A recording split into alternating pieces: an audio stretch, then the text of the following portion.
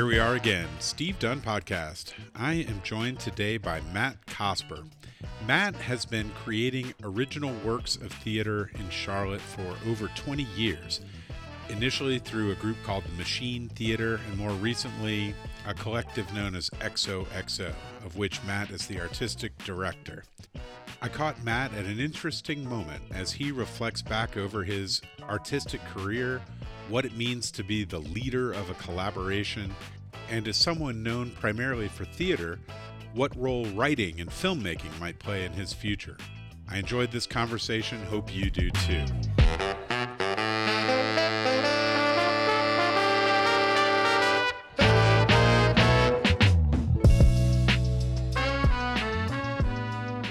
I joked the other day with a friend of mine on Twitter. I was like, I need to get like one of those squads of people who go and like kidnap people out of cults and then like deprogram them. I need one of those for the theater. To deprogram you from theater. Yeah.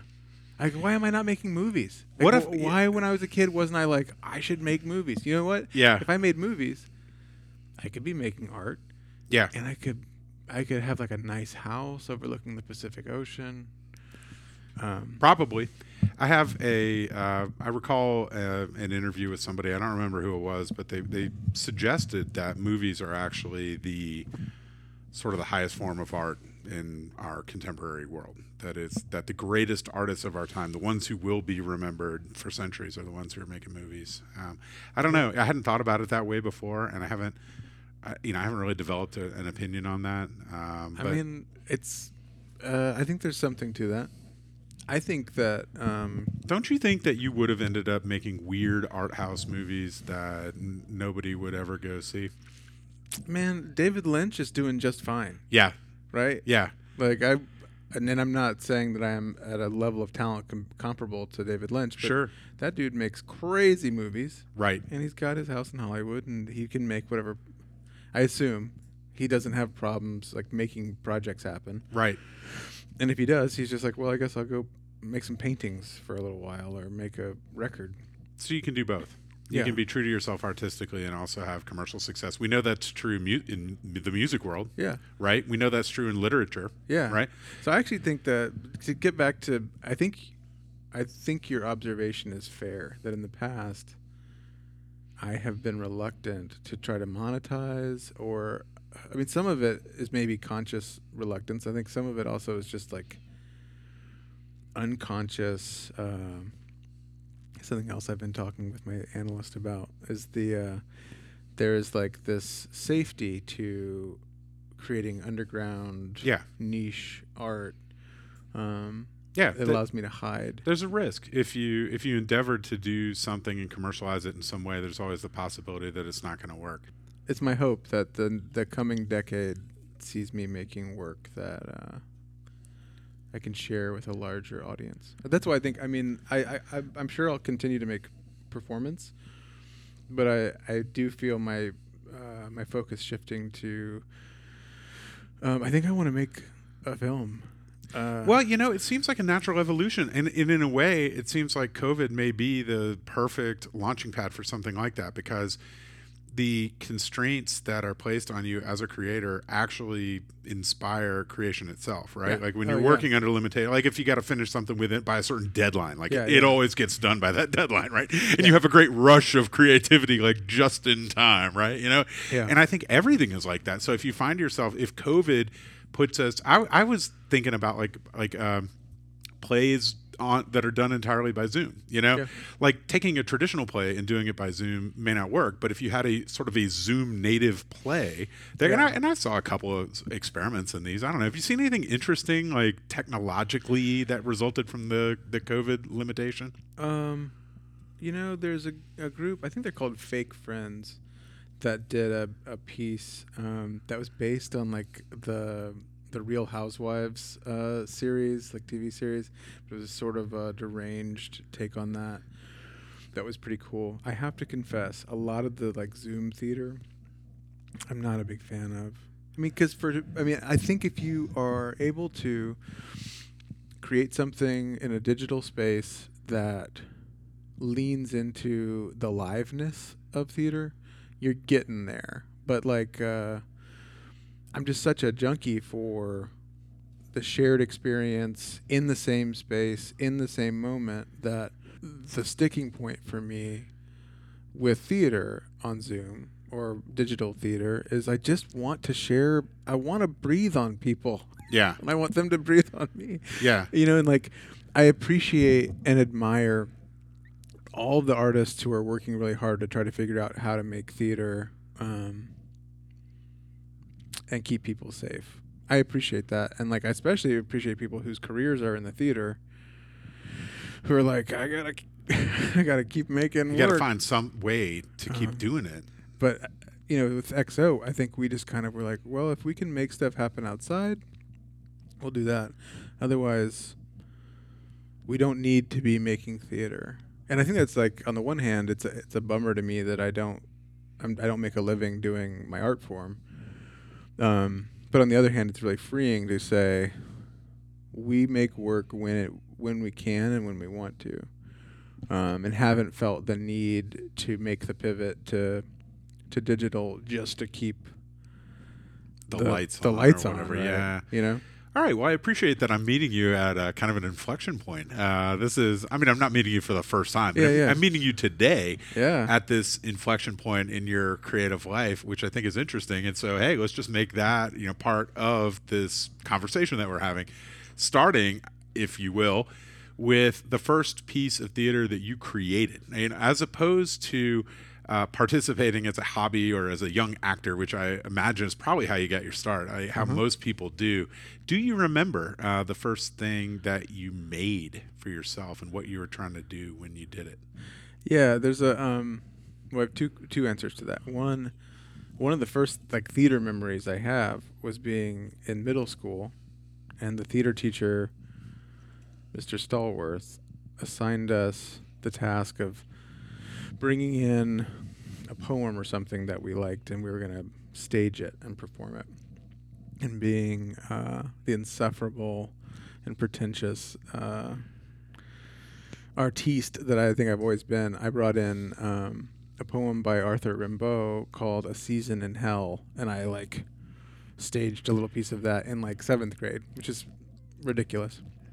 But then, I guess while I was still in college, we were doing the farm theater, which was a thing where me and some friends from Greensboro College would come back to Charlotte in the summers and produce plays. And we started those doing like, we did a production of Harold Pinter's The Dumbwaiter. We did some Genet, some Beckett. Like we did some pre-existing plays, but then we started creating work. And I wrote and directed a piece called World Without End that was kind of a riff on Antigone, the Greek tragedy Antigone, but kind of also, it was a riff on Antigone filtered through my like recently discovering some sort of like downtown New York City postmodern avant-garde wankery. Yeah. Do you remember how you discovered that? Yeah, so we, some of it was coming from Alan in high school. Alan Poindexter would make some oblique references to where he was being, like stuff that was inspiring him. But then when I went to college, I fell in with a crowd of older kids who were, specifically my friend Anthony Serrato was a couple years older than me. Well, no, more than a couple years. I was a freshman. He was a second-year senior. And he was just super into Richard Foreman, the Wooster Group, Richard Maxwell, these sort of like New York avant-garde folks, and started. He graduated and moved to New York, so we'd go visit. He was working for Richard Foreman, and I started seeing this work that was unlike anything I'd ever seen. And I really hadn't understood before that like, I'm only like 19 or 20. It hadn't clicked for me before then that like, as a director, that I could be a writer. That's been an interesting thing throughout my sort of career, like coming to terms with the fact that I think I'm a writer. And it's funny because I'll meet people or I'll talk to friends and they're like, oh yeah, you're a writer. I always think of you as a writer. And like literally for decades, I was like, what? No, I direct stuff. I mean, I write it, but then I direct it. That's interesting for you to say that, because all of the work has always struck me as having words be an important part of the focus in the show. Not all of it, and Yeah. I want to ask you about like a lot of the other elements that are also in it, but the words have always seemed to be right up front, along with some of the other stuff. Yeah, and that's something I couldn't see about myself and about the work I was doing. And then I also feel like it's funny that relationship with language, because when I really started writing stuff, that first piece, World Without End, was an experiment. I wanted to see if I could make my own show out of nothing. But I started really wanting to write plays because in my early life as a director, I had a tendency to take the plays I was directing and like chop them up and move the text around and like do stuff to them that is not necessarily fair to a living playwright. I was doing it more with dead playwrights, but still, I was like, if you really are that unhappy with or dissatisfied with the texts that you're working with, maybe you should try writing your own. And I feel like I've always been a bit of a scribbler.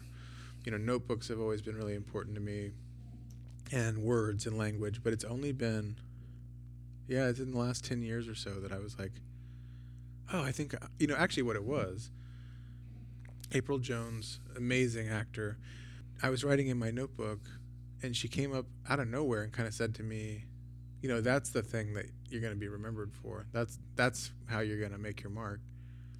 And I kind of was like taken back by it, or just, I didn't know what to do with it. But that comment like kind of haunted me over the next 15, 20 years. When XOXO creates a production, how does it begin? The development of our shows has changed. I've always ended up being the person who's writing stuff. And so there's this an idea, right? I'll be like Bohemian Grove, it was literally my parents have died and I don't know where they are. So I don't have a religious background to know what I think has happened to them.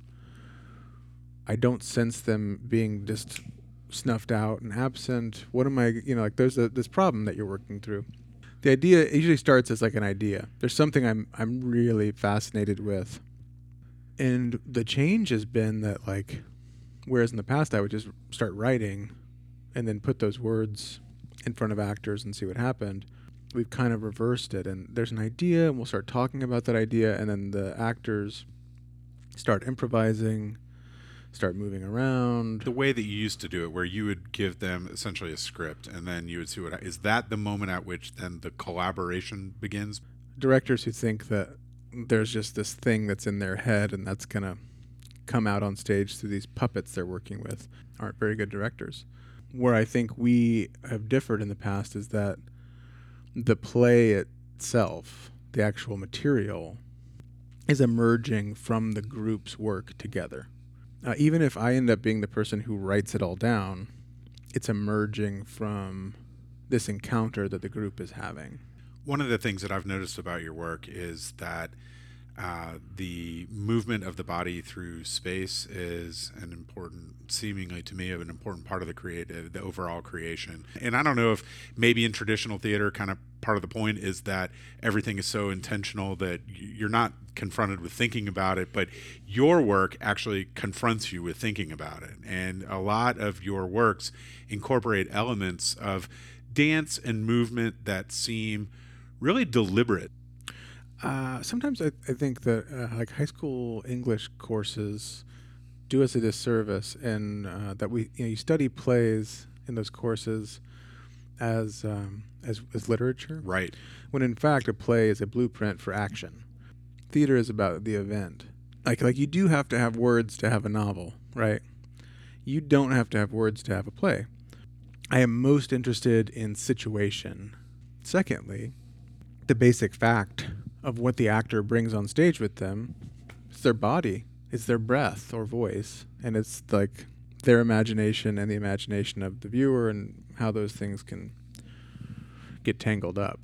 The training that the actors do is highly physical, because the idea is that everything that you need as a performer is here. You mentioned Bohemian Grove, that being the first production of yours that I saw, which began in a parking lot where, as an audience member, we all got into a van and without knowing where we were going.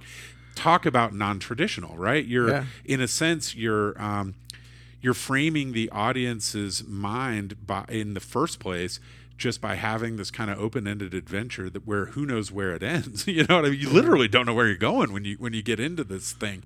I think that it's all connected to that idea that we talked about of the encounter being primary, the audience and the actor and the text. There's this triangle that's formed where the audience and the actor meet. These two groups of humans meet in space, and the text is like the medium of exchange. It's how they encounter. They're both encountering this thing. And so there's something, I think, really social about that. And there's something about the agreements that we make when we play together. And so in a traditional theater, if in traditional theater we have a really straightforward understanding of what those agreements are going to be. You're going to sit there. I'm going to stand here. There's going to be light on me. You're going to be in the dark. We know what the rules of engagement are. I've always found it really interesting to go, well, what do we get if we start playing with that? We did a piece called A Guide for the Newly Dead. About 3/4 of the way through, we slowly started bringing the house lights up. And what had been pretty clearly dialogue between the actors and, amongst the actors, started developing into directly asking the audience questions. And before you knew it, all the lights, the stage lights are up, the house lights are up, and it's just people sitting in a room having a conversation about death and dying and the afterlife. So negotiating the agreements that we make. And you got to be careful with that in particular, audience participation thing, because that's like the one thing that people are afraid of when they're going to some theater piece that's been billed as like avant-garde or out there, like who knows, like that's what they're afraid of, is that they're going to be pulled up on stage, or it's going to become audience participation. Some people are okay with it. I mean, there's all kinds of risks associated with that. There's the unpredictability. You've got on the one hand, you got people who are dying 1,000 deaths, like terrified that some actor's going to look him in the eye and ask him a question. Meanwhile, on the flip side, you got somebody who's like fondest hope has been, they think they should have been the one on stage the whole time. In fact, they've been working on a play for the last 30 years, you know what I mean? And like, they'd like nothing better than to just get up and start, taking over the production. I think you're exactly right. And we've always been really careful, to not bill ourselves as like audience participation, because people, they either clinch up or they're like really prepared for their big moment, and that's not what we're looking for. And we found that the participation piece works best with a lot of lead up and a lot of gentle, like I said, we weren't like, who wants to come up on stage and talk about this? Right. It was like the staging was designed in such a way that, I mean, if you were paying attention as an audience member, you're like, oh, they're sitting really close to us. But also the actors are seated and they're close. The light is soft. It's not like going into something harsh all of a sudden. Really, it's about tone, and it's about, I think actually, it's sometimes hard for me to talk about what I think I do well, but I think something that I've managed to do well in my work is to manage tone and manage bringing people into uncomfortable experiences. It has to be done deliberately and thoughtfully and with planning and intention. Yeah. And it's not easy, but it's another. So it sounds like you were several years ahead of me in terms of figuring out what was going on in the changing theater world, right? But the revelatory experience for me was a production in New York called Sleep No More, where you go in. Did you see a show? Yeah. You go in, and it's basically like a dance production. But you, as the audience, you're wearing masks, and you can just wander freely around this like 5-story warehouse and just encounter the show and all this. I mean, I could go on and on about Sleep No More, but the thing about it that relates to what we're talking about now is that the people who put that on had a way of controlling the audience, right? At the same time, you were totally free to kind of wander around and explore the nooks and crannies of the space. They also had ways of making sure that you went where you're supposed to go, that you didn't go. And then at the end, they have a really ingenious way of like bringing everybody down, of like concentrating the thing at the very end. But also, they have processes in place for if somebody gets rambunctious, like there's a bar there and like you can drink and there's been sexual assault. There's no question that all manner of shenanigans has gone on in that production, but they've accounted for it. They've figured, and I don't mean to suggest that it's perfect, but that's just one of the things that they've had to figure out. And so have you when you're driving people around, or you've had productions where you start out in a somewhat of a traditional theater space, but then at some point during the production, everybody just gets up and goes outside. Things like that happen, and it's so in this way, it's interesting because you're challenging the audience in its conceptions of what a performance is. I don't know if you see it that way. I don't know if you see like that you're challenging the audience, but you're definitely challenging yourself, right? In order to account for all of that stuff. And how is that? It's hard. Yeah, I do think. I hope we're not aggressively challenging our audience, but I do think we're inviting our audience to rethink what the experience of theater can be. Because I think a lot of people, 9 times out of 10, theater is not very good, and so people don't want to go see it. I mean, that's just like a sad fact. Like, or they want to go see something that they know they understand. They're like, I'm going to go see the big spectacle. Great, I get it. But they're missing out on a truth that we're performing for each other all the time, and we are at all times moments of theater and ritual and communion are available to us. It is imminent. It is all around us, and I think a lot of our work has been about reframing the mundane for people so that they can see. You can enter into communion. You can enter into the sacred anytime you want, with just a little bit of practice. So that's about goals. But the other part of the question seems to be about people moving and managing crowds. And I think there's some of that is about developing like really clear cues and being explicit with people. Knowing when it's important in the recording that they're listening to that you say, stop at that stop sign and turn right.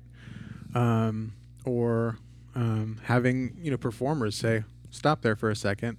Can I help you with this? We're gonna do this and then that. Like really clear communication coupled with knowing when and where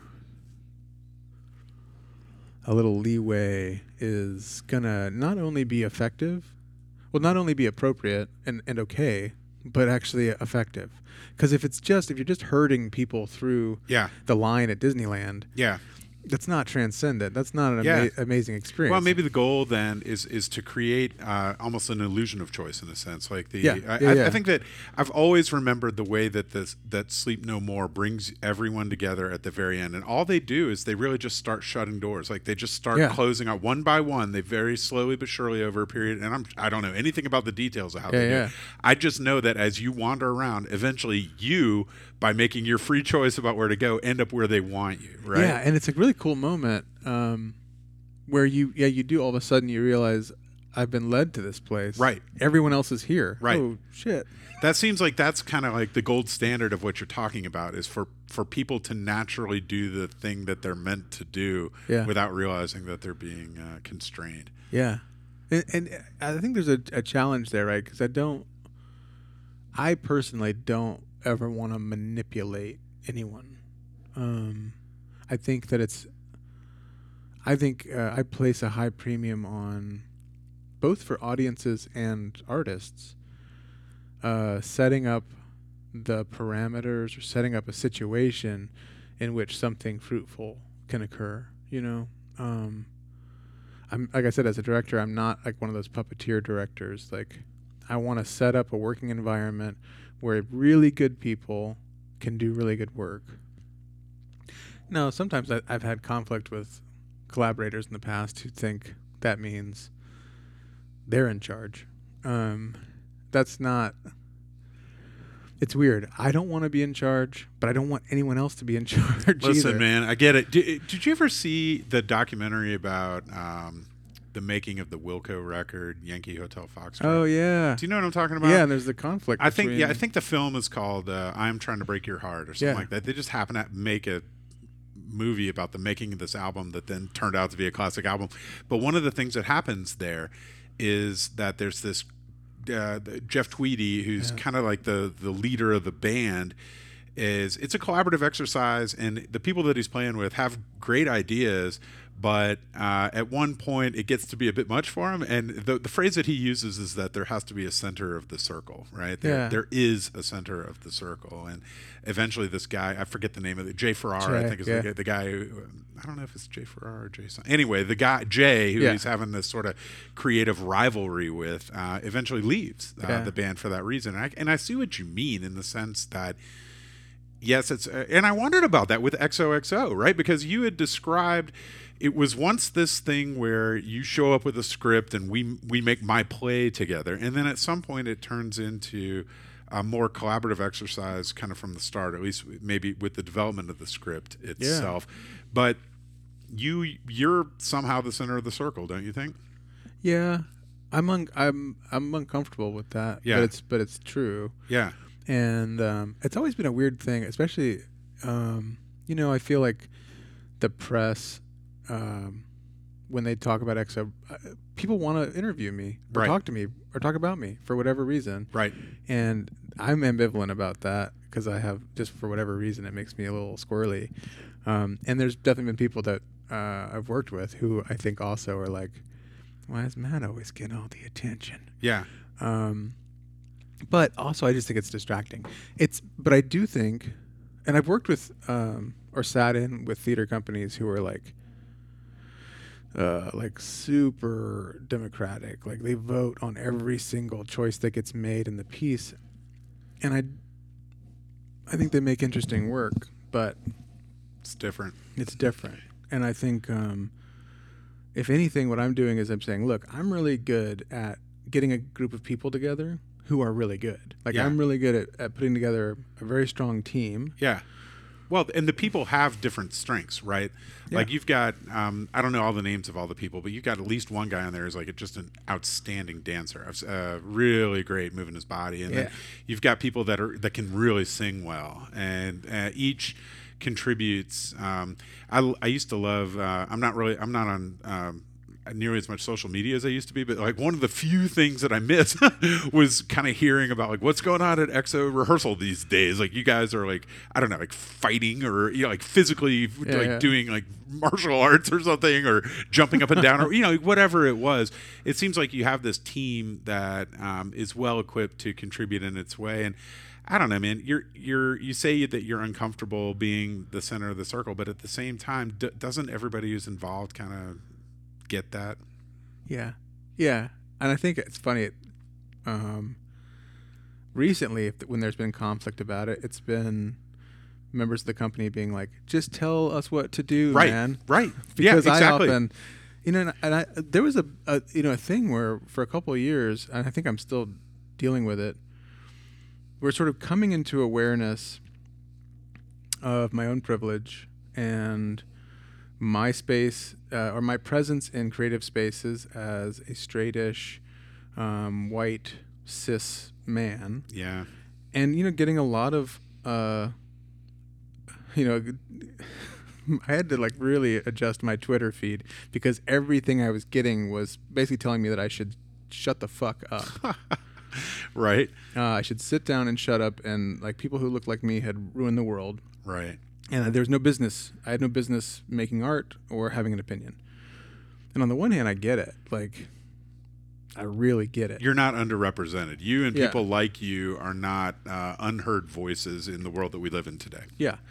And I think taking that very real critique and like combining it with some mental health stuff that I've got led to like me wanting to shrink in a pretty major way, and not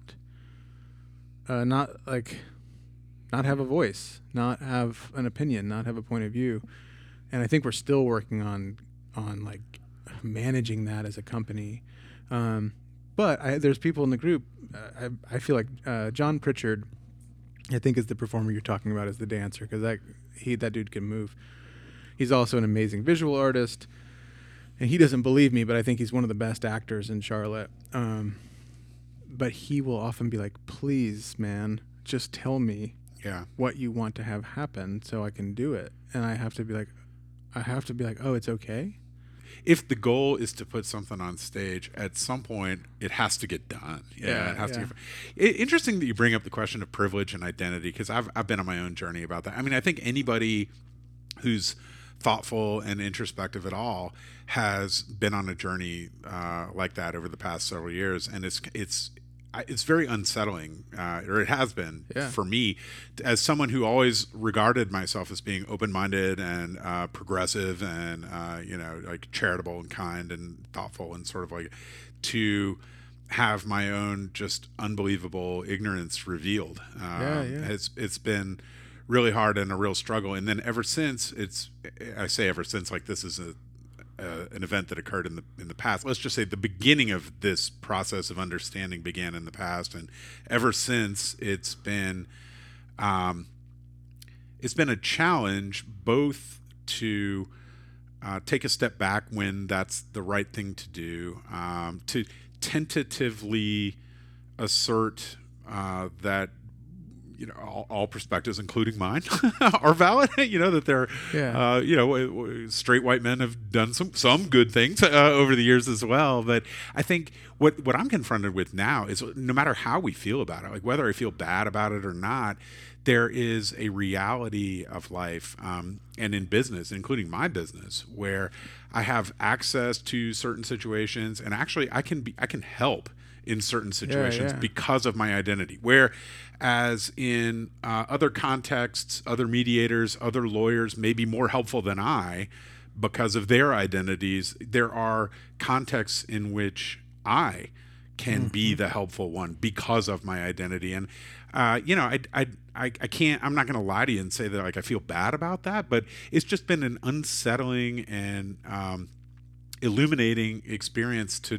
just be aware of this stuff in a way that I wasn't before. Yeah, I think there's definitely been it's funny, I don't think I could have named it for you in 2010, but from the beginning, this specific, machine into XOXO, there's been a critique and an interrogation of whiteness embedded in the work. I want things to be right, and I want things to be just for people who have been historically stepped on and used. And so I want to help how I can. But I'm also, selfishly, I realize that whiteness as a construct is a sort of bargain with the devil that hasn't helped anyone except for like the super elite. Whiteness has required that my ancestors, that the people that came before me, flattened themselves out. My ancestors came from very specific places in Scotland, in the Netherlands, in France. Those are specific places that have, due to, frankly, to processes around power and capital and how wealth is built, how power is maintained, those cultures themselves were flattened out. And the deal was, well, if you lose your history, if you lose your ancestors, if you lose where you really came from, we'll let you be in this club where you get these privileges. Ultimately, it's not worth it. A, because it's immoral and wrong, what's been done to colonized people. And B, because we've lost ourselves. How does it find its way into your work as a creative person? I think it's a strand. There is we've made work that is pretty explicitly about that. Whether it was the first play I ever wrote was a play called Mum's the Word, and it was about it was an absurdist play about a sort of affluent Myers Park couple who decide that they're going to adopt a baby from Africa because the mom wants to be like Angelina Jolie and Right. really has that white savior thing going on. And the child that shows up is not an infant, but is rather a teenage Somali pirate. And hijinks ensue, right?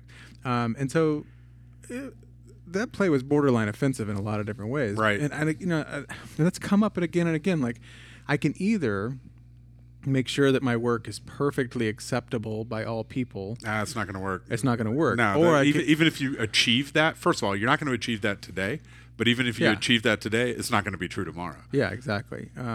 Or I can try to make work where I honestly and in good faith engage with questions about the world I live in. Cake is another example of a play that, for me, was explicitly about white supremacy, capital, and how... Now, Cake is one that was staged at the old location of Goodyear Arts, yes, right? Uptown Charlotte. College Street. And this is one of the ones that I had in mind when I described it, starting out in it existed basically in 3 different spaces, as I recall. You come into one space, and then you go on a journey outdoors, right? And then you come back and you're in a different space of the building for the end of it. And so, yes, this was absolutely an exploration of. There are a lot of social issues explored in that one. There was a lot happening there. It's funny too because we always sort of, I shouldn't say we, I always conceptualized Cake as being a companion piece to Bohemian Grove. So if Bohemian Grove was our play about heaven, Cake was our play about hell. And it was really interesting. We didn't promote it that way, but it was really interesting to see the difference in people's responses to the 2 works. People would leave Bohemian Grove just blissed out and really like uplifted and pleased. The critical response was sort of the same way too. People would just love Bohemian Grove. I'm never gonna ever in my life, 20 years now, people are gonna be like, "When are you gonna do Bohemian Grove again?" Cake, well, I think it was a very strong piece of theater, and I think there were people who appreciated that. Audiences were disturbed, and audiences left the performance feeling like, I don't know. And that's by design. But it was just funny to see that and to experience it as someone who's making work, to see how people respond to different things. Bohemian Grove was also like much less explicitly political. It was a more metaphysical thing. There was some I'm always going to have some kind of gesture towards authority and maybe a bit of a lampooning of authority. Bohemian Grove had the kind of bumbling sheriffs who you're following. All right. So Bohemian Grove. Let's just talk through it, because this is if it's one example of a Matt Cosper led production that illuminates probably all the rest, because there are elements of it in all that you do, I think. Yeah. So one of the way it begins is, as an audience member, you show up and there's Matt Cosper having you sign a waiver, giving you a very sort of kind of aw shucks, like, hey, I need to have you sign this waiver before we get in this van, because who knows what's going to happen, right? And you're there with the other audience members, up to I guess 13, 14 people. You get into a 15 passenger van.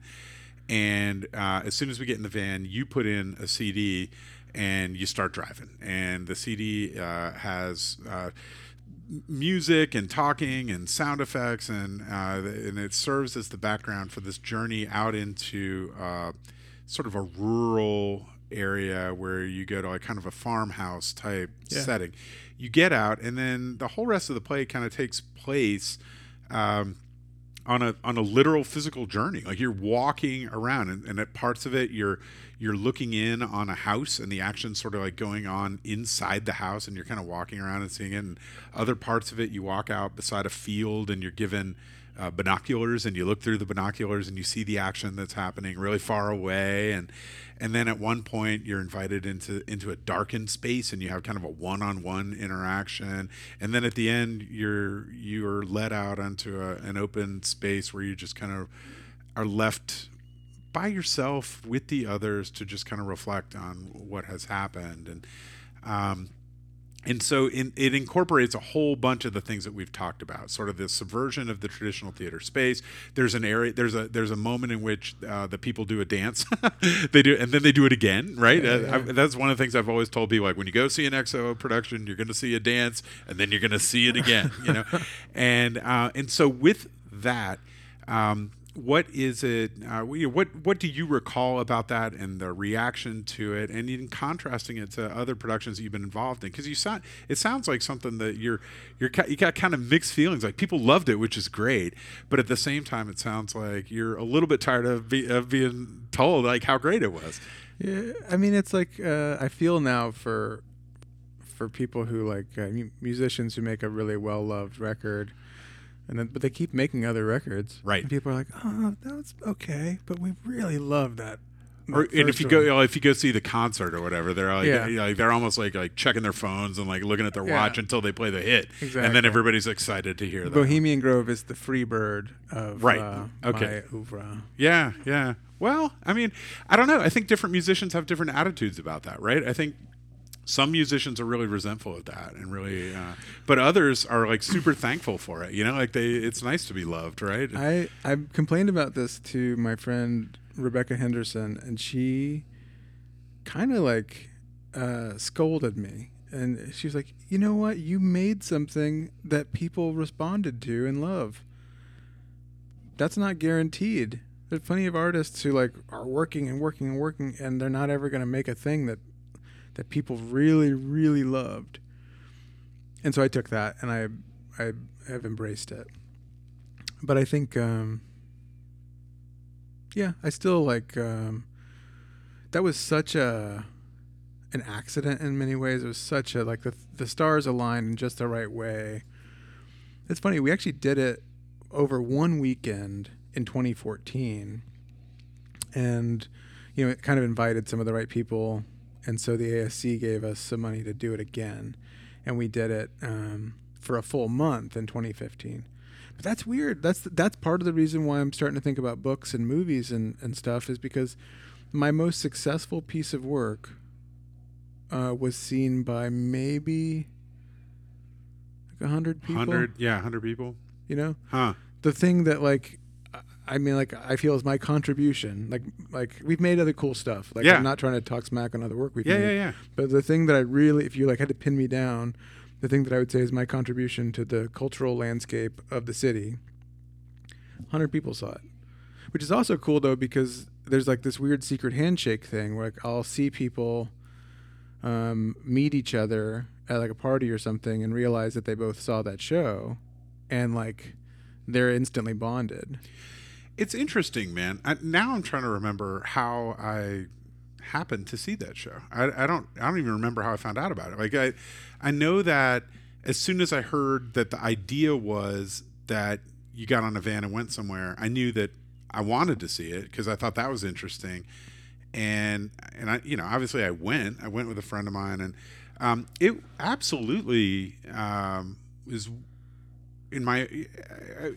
You've had a very long leash with me ever since then. That was the first thing that I saw, and so ever since then, I've seen everything that you've done that I could. I don't think I've seen all your productions, but I've seen everyone that I knew about that I could get to. Yeah.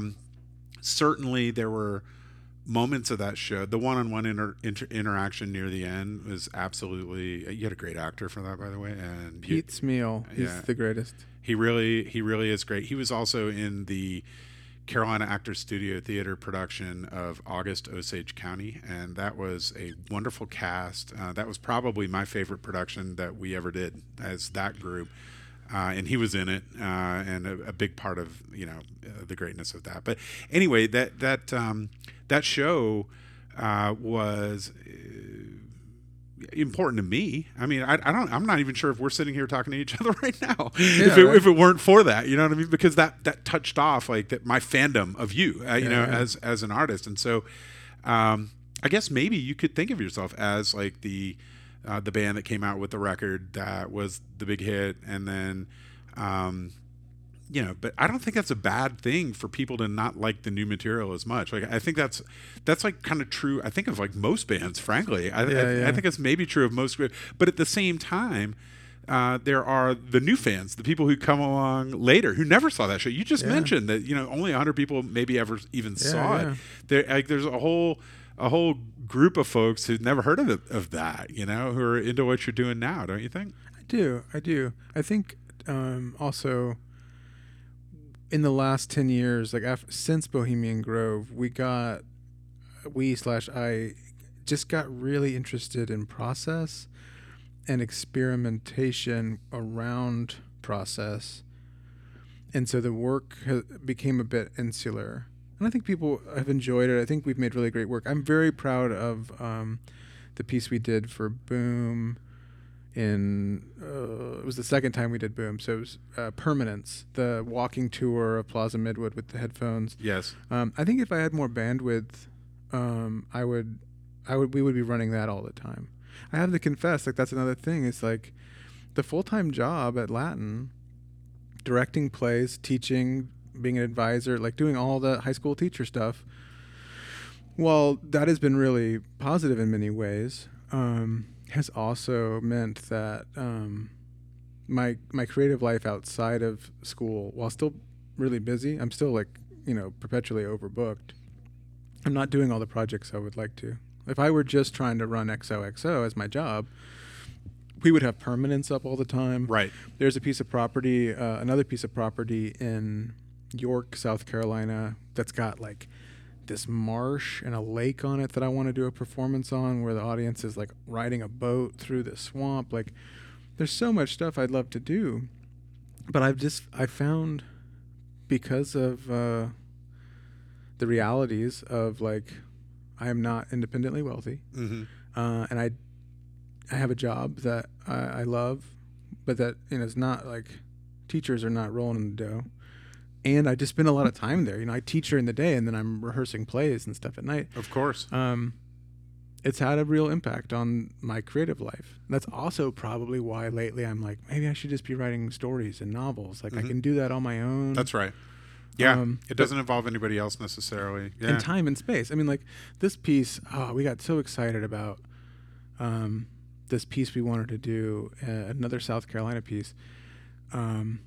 Taking people through this piece of property, putting them on and off boats, like feeding them, like cooking tea for them over fires. Like, right. There's really like a lot of pretty mind-blowing stuff that is knocking around up here, or in the sort of collective mind of the company, that we don't have the resources to do. And that's like just how it goes. I think I think Cake pissed off the ASC and Knight Foundation. They're never going to give me money ever. Why do you say that? They kind of told me. What pissed them off? I don't know about the ASC. I got the impression like the Knight Foundation actually took me to Detroit for this conference to like be the example of like, when you give someone a grant and they don't do what you want them to do. They physically transported you? Yeah, I went and Detroit? I presented at this Grant Makers in the Arts conference a couple of years after. What were you? All right, I got to hear this story, man. I mean, what were you supposed to do? Well, I think this goes back to the sort of like weird kismet or fate that allowed Bohemian Grove to come together. Made me a little cocky, and I was like, okay, we can definitely there's all this real estate uptown. The idea was for Cake to start at Goodyear. You take a little walk, and then you go into a high rise. Oh, that's right. Yeah. And this, like, the last part of it's happening in a high rise, like well above the city, which would be so cool. Actually, now that you mention it, I seem to recall like trying to help you find a place like for that. Yeah. And it's coming back to me now. No one could help me find a place. You couldn't. Yeah. Nobody would do it. ASC night. I asked like everyone. I was Yeah, like, please, I want to do this thing that we told you we were going to do. The perfect place that would have been ideal would have been like there's a secret floor at the top of the Bank of America Corporate Center where like only even the people that work there don't go there. It's like only the board and the that would have been like the perfect right. For some reason, our little play about capitalism being a poisonous force. I still thought for sure that there was going to be something like an office space that nobody. I thought the sweet spot there was going to be a place that wasn't without a tenant. And we were encountering vacant space. And being like, we have money. Right. The Knight Foundation has given us. We just need to rent it for like a couple of nights or something. Please let us rent it for just like a couple of nights a week for a month. And we'll pay you. We will pay you. Right. We have insurance or whatever. Yeah, exactly. We're fully insured. Why didn't it work out? I don't think people could wrap their heads around what we were trying to do. Yeah. They were like, you want to put a theater in there?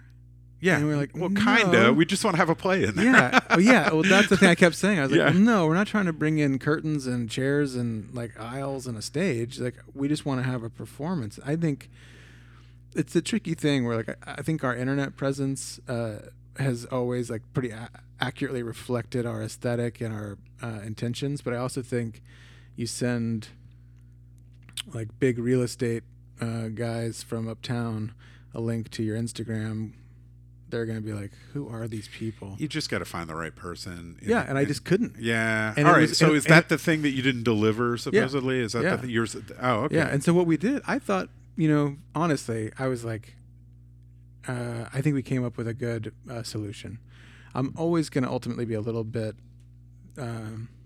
dissatisfied because I had in my head, if you remember the last act of Cake, incredibly surreal, violent. It was almost like the Bizarro world. Yes. Like if you were at the first level of hell in the first act, you dropped down to level 9. Yeah, for the final. It's wild and crazy and loud and people colorful are like and eating like, cake and shooting each other. There's like a weird brain surgery. It's nuts. Yeah.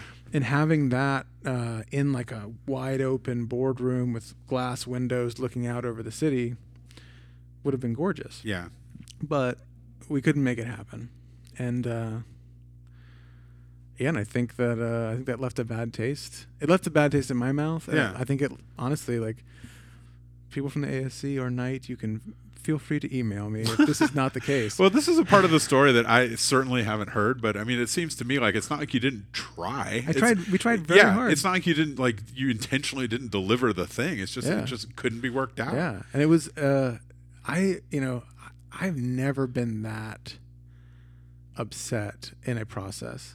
Like I'm not a temper tantrum thrower. Like I'm usually actually pretty well known for staying cool under pressure. It's like I pride myself as a director on being able to be like, okay, everything is falling apart. We're going to make it happen. It's okay. But like, there was a day when some people who had been sort of like promising space. Yeah. It finally fell through. How far in advance of showtime are you at this point? Like a week or two. So you had to like totally fall back. So I mean, even if it had come through, the rehearsal would have been crazy, and but that's okay. I mean, like we're used to that. Yeah. We're used to like picking up, like putting our little wagon behiund us and running over and get on the freight elevator. Yeah. So okay, I don't mean to harp on this, but like I have to know how could that possibly have been a problem for your funders? Because the reason I'm asking is because they're the people that are the best wired in to help you with this exact problem, right? I mean, I don't know. They're the ones who have like the 0 degrees of separation from the people that could make those kinds of decisions, right? So how can they? It seems odd to me that they would. I feel like I'm getting in trouble with this, but whatever. I don't care. Yeah, I mean, they also didn't come see the show. What? So, the ASC sent someone. We haven't applied for grants ever since because, I mean, that's what. And I haven't told the story because I felt shame around it. Like, honestly, I felt like I had messed up. Yeah. And I kind of let people down or something. Yeah, let people down. And I mean, I was pissed / hurt about not being able to find the building that we needed. Yeah. Like that, not being able to make the exact piece of theater I wanted to do. Of course. Was hurtful enough. But then also feeling like I had let my funders down. Like I was never, like my career, like I had this opportunity, biggest grant we'd ever gotten. Oh. Like we're making, up to that point, I'm making these plays for like maybe 10 grand, maybe. Right. If I get like an ASC grant, I'm like, okay, we're gonna make. Bohemian Grove, we did maybe $15,000 was the budget, maybe, and most of that was for vans and insurance. Yeah. But and gunpowder. But this was like a sizable grant from these two organizations. And I was like, yes, we did Bohemian Grove. Right. People loved it. And now I've got a little bit of recognition. Yeah. And the funders are like going to give us the money to make the next big thing. Your trajectory is on the rise. Like Yeah. Matt Cosper, theater maker. Now finally, I'm going to be recognized. Yeah. And the next work out of the gate turns out to be somewhat of a debacle. Yeah. Right? That's your experience. Yeah. Do you regret exempting yourself from this grant-funded world of art creation, or are you glad that it worked out that way in light of the work that you've created since? I think in some ways I'm happy to not have to deal with it. You know, we'll get commissions sometimes, so a little bit of money will come in, but we're making the work on no money. And it's not like that life that you left behind is like a gold-plated path to riches at all. No, I mean, it's not it could have led to some stuff, but like, yeah, it's not like it's not the gold-plated path to riches. I've always wished that we'd find that one weirdo millionaire in town who gets a patron. Yeah, who gets it, because that's kind of what you need. Yeah. The patronage model actually worked perfectly well for centuries, if not millennia. I mean, it absolutely, kings, noblemen just sort of funded stuff that they were into. I am a bit of a royalist at heart. Are you really? No. I'm an anarchist. Somebody's got to be the center of the circle, man. As long as the king it's like you go back to the Golden Bough and Fraser, and like once a year the king is murdered by a sacred tree, then I guess I am a royalist. But yeah, I don't necessarily regret. I'm glad I'm not dealing with like filling out grant applications. Yeah, because those suck. Yeah. I do wish that, and again, I'm more than willing to admit that like probably 80% of this is just me and my little sad heart. Yeah. Feeling like I feel excommunicated from the theater community and from the like that whole thing. Yeah, but I mean, how awful is that really? I mean, like what?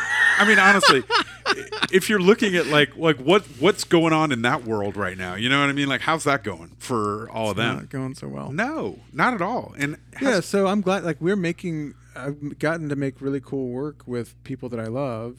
Yeah, it's a struggle. I mean, it all comes down to resources, which is just which sucks. Like, I'm trying to make work with people who all have day jobs and are exhausted, and then we're like, okay, on Tuesday night can we get together for a couple hours and try to make... Yeah, but what you're doing is you're leveraging the priceless resource, which is the passion and the spirit and the intention, that you're making perfect use of that. And it seems like your opportunity, that you're situated better than anybody to pursue, is to fit in the work with the time and the constraint. Here we are. It's COVID land. It's all this like grant funding stuff that like went off the rails at the time. That's not what it once was, and it wasn't that great really at that time. Yeah, it wasn't great to begin with. It really was never that great, and now it's, I don't know if it still exists or not, but it's not what it once was. That's for sure. Yeah. And so you don't have a lease, you don't have employees, you know what I mean? And on some level, it's like, I suppose there's some part of society that would look at that and say, well, that you're lacking in the trappings of legitimacy or solidity or something like that. But to me, that means there's just so much opportunity to be something completely different, to be non-traditional, not only in the work that's going up, but in the structure of the way it's going up. Yeah, that's 100% accurate. We can do whatever we want to do. Like literally, we can just do what we want. And we're gonna make a movie. So there is freedom there, and there's room to grow and be agile. The hard part is just knowing how hard I mean, I feel this way about myself, but I sound nobler if I say it about my colleagues.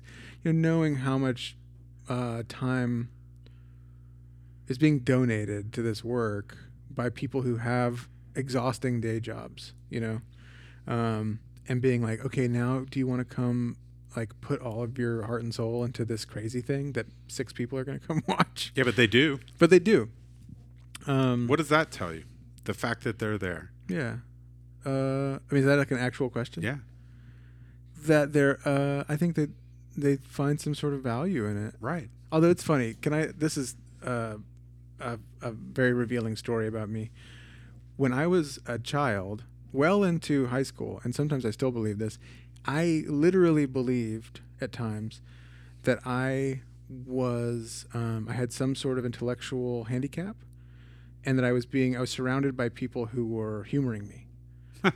Like that a world had been built up around where like my family and friends were like, "You're smart, Matt, and you were good, you're creative," but in fact I was like This is not a construct that you created for yourself. This is what you literally believed? At times I was like, you wondered. I wondered. Okay. I was like, am I like actually in a padded room somewhere?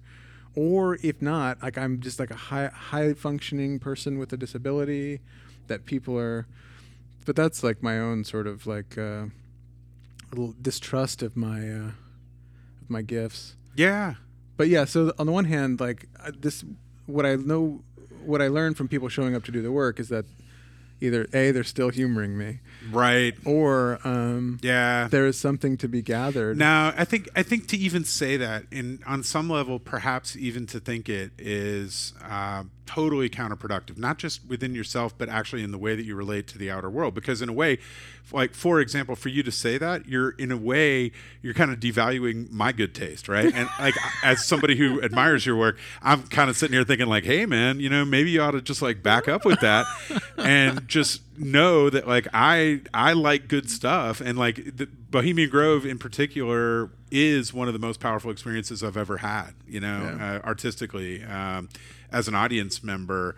And so it's Julia Child famously admonishes the home cook, no excuses, no apologies. So when you're serving dinner, you don't tell people how it didn't go exactly the way that you wanted to, and oh my god, if only I'd pulled out the chicken a few minutes earlier or whatever. And you don't apologize for the work, because you take away the joy when you do that of the people who are experiencing it. And I firmly believe that the biggest thing that stands in the way of creative people being creative is some combination of their own shyness and sometimes their own good taste. Ira Glass from This American Life does a bit where he points out that like the biggest, like people who try to be creative oftentimes have good taste, and it's their own good taste that prevents them from pursuing their creative impulses, because they know they're not good. Like when they start out, they're not as good as they want to be.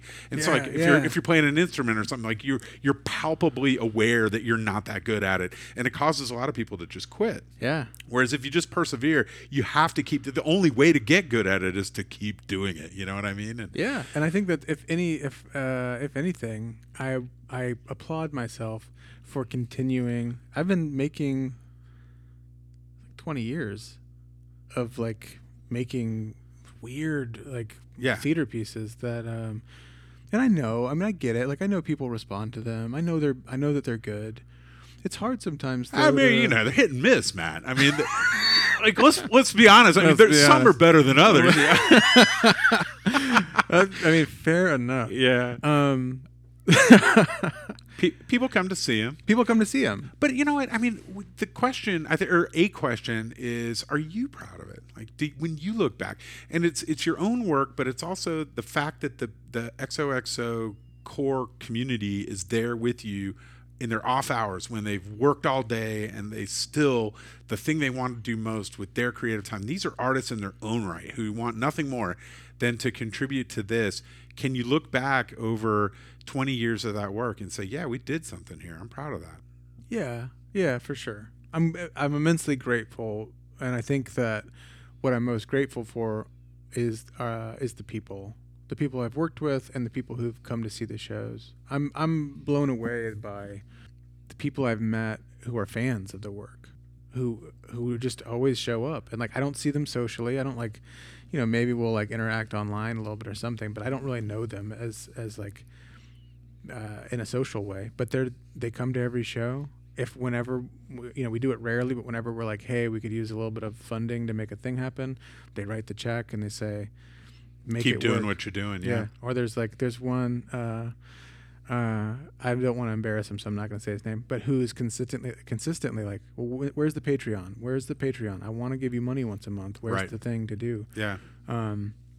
So people, the people that come to see the work, the people who come to do the work, it's hard to quantify, because the thing I love about the theater is its ephemeral nature. Yeah. It's that we're making a thing that's written on the wind and it's going to disappear. And I do know that we've created moments that have stuck with people, that they'll never forget. And so I'm very proud of that. I really am. What do you see is coming up for the future? Right now I'm working on stuff at school. Yeah. What are you doing? We're in rehearsals right now for a musical called Bright Star, which I love. It's a musical by Steve Martin and Edie Brickell. It takes place in Asheville in the 40s, and there's some flashbacks to the 20s. It's like a folk bluegrass musical. Great story. I'm really excited about this one. So I'm working on that with the kids. I'm just writing now. Speaking of grants, I'm writing a grant with a friend who's working in AI on trying to get some funding or do a residency with a group in England around using AI to create work that interrogates the sort of surveillance state. So we're working on sort of a proposal for that. I've got a couple books. It's weird. I've got a bunch of stories that are trying to get out of me, and it's funny seeing one of them is explicitly a film. Like I'm writing it. I'm still writing it in story form right now, but it will become a film. I know this. And then the rest I'm writing as they're prose projects. One of them's this sort of memoir or fictionalized memoir about growing up. I knew Alan from the time I was 13, and then he died when I was 32. So, and in that period of time, he was my teacher, he was my boss, he was a collaborator, he's my friend, he was like a roommate for a while. Like he was a very important figure. And I feel a bit haunted by him. And I finally, in the last year, have started writing material about, and I think it's about, he was one of the great loves of my life. I mean, truly, as a teacher and a mentor and a friend. But he's also like a really troubled dude who had a pretty intense fall. And I need to work out what I learned, what I need to keep that I learned from him, and what I can let go of. I'm really interested in questions of mentorship in general. I'm working with a new program called Project Protege that a nonprofit called About Face Charlotte is doing, where myself and 4 other sort of mid-career artists are mentoring 5 early career artists, specifically around social practice work. But I'm very interested in this question of mentoring. I've been teaching for the past 9 years. And I had, Alan was a mentor, but he was not maybe necessarily the best. He wasn't maybe necessarily intentional about it, like conscious of filling that role in a structured sort of way. Yeah, and reluctant, and we connected over a lot of the shared bad habits. Yeah. There may be some aspects of that. You mentioned the things that you can take with you and the things that you can let go of. There may be also some things you want to actively repel. Yeah. And so in this, I think this writing project is about him and me, but it's also about just what a mentor even is. I do think that whatever creative projects happen in this next, next chapter, let's say decade, whether those are books, movies, more performance stuff. I'm really interested in moving into more focused work as a mentor and a coach. Isn't it an interesting thing about life in our world, the way that things get handed down from generation to generation? And I think about this a lot because the legal profession is one in which mentorship is huge, and it's frankly it's an aspect of the work that I feel like I've really missed out on, because I never had.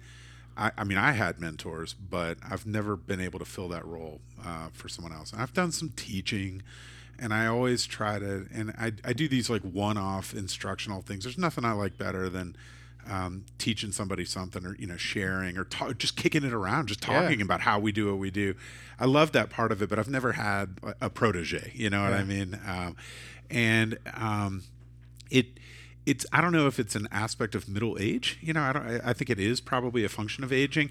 Part of it is sort of the sense of mortality, and sort of the time remaining not being unlimited the way that it seems when you're much younger. That's, I'm sure, a part of it. But I think another important part of it is also just attaining, like, just having learned some stuff. It takes a while to get to a point where you've actually learned some stuff, and you see folks who are at a different place in their development as creators or as professionals, and you just think like, gosh, I could make this easier. I could actually, I got some pearls of wisdom that I'd love to, and it's, and you can't, obviously, it's fraught in certain ways, and there's pros and cons and all that kind of stuff. But I hear what you're saying about the desire to do that, and in a way to pay forward the gifts that were given to you. Yeah, there's something spiritual happening there too. In the book No Country for Old Men, which is also one of my favorite books, favorite films. I'm a big fan of the Coen brothers. Love them. But Tommy Lee Jones has that monologue about, he's talking about he had a dream that his father has handed him this fire. He's like right horseback in a snowy night. His dad's given him this fire, and he's got to carry it forward. It also comes up in The Road, the Cormac McCarthy novel, The Road. They talk about that idea of carrying the fire. And that has always really resonated with me, that there's, I think my mom used to always say, when are you going to do more comedies, Matt? Your plays are so dark. And I was always like, I think my plays are really funny. Like, I think of myself as a comic artist. But there is some, there's a bleakness there too.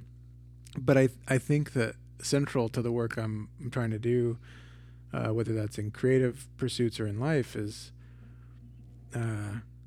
carry the fire, carry it forward, and then pass it on to the next people, because it's what we do, or what we should be trying to do. And so I want to find ways to be more intentional about that. You can do it in a classroom setting, but it's harder. I find that most of the mentoring I'm doing at school is not happening in classroom or even in rehearsals. It's the handful of kids over the years who really respond to you, and they come to the office during lunch and they want to ask you about a thing, or, later on, I've had a lot of students who, once they graduate, will come and act in shows with me, and now they're doing their thing down the line, but we're still in contact. It's relationship, It's that communion piece that in a theater performance, right? We were talking earlier about the number one thing I'm trying to engineer is the encounter and that communion. And I want that to happen in my work, and I want to find ways that I can help it happen in my own life. Well, Matt, this has been a great conversation with me. I'm so happy that you agreed to do this. As a fan and as a friend, I selfishly wanted you to be on the Steve Dunn podcast just so I could ask you these questions, because I wanted to know the answers. Yes. So I thank you so much for taking time out of your day to be with me, and I wish you nothing but the best for the future. Thanks for having me. It was fun.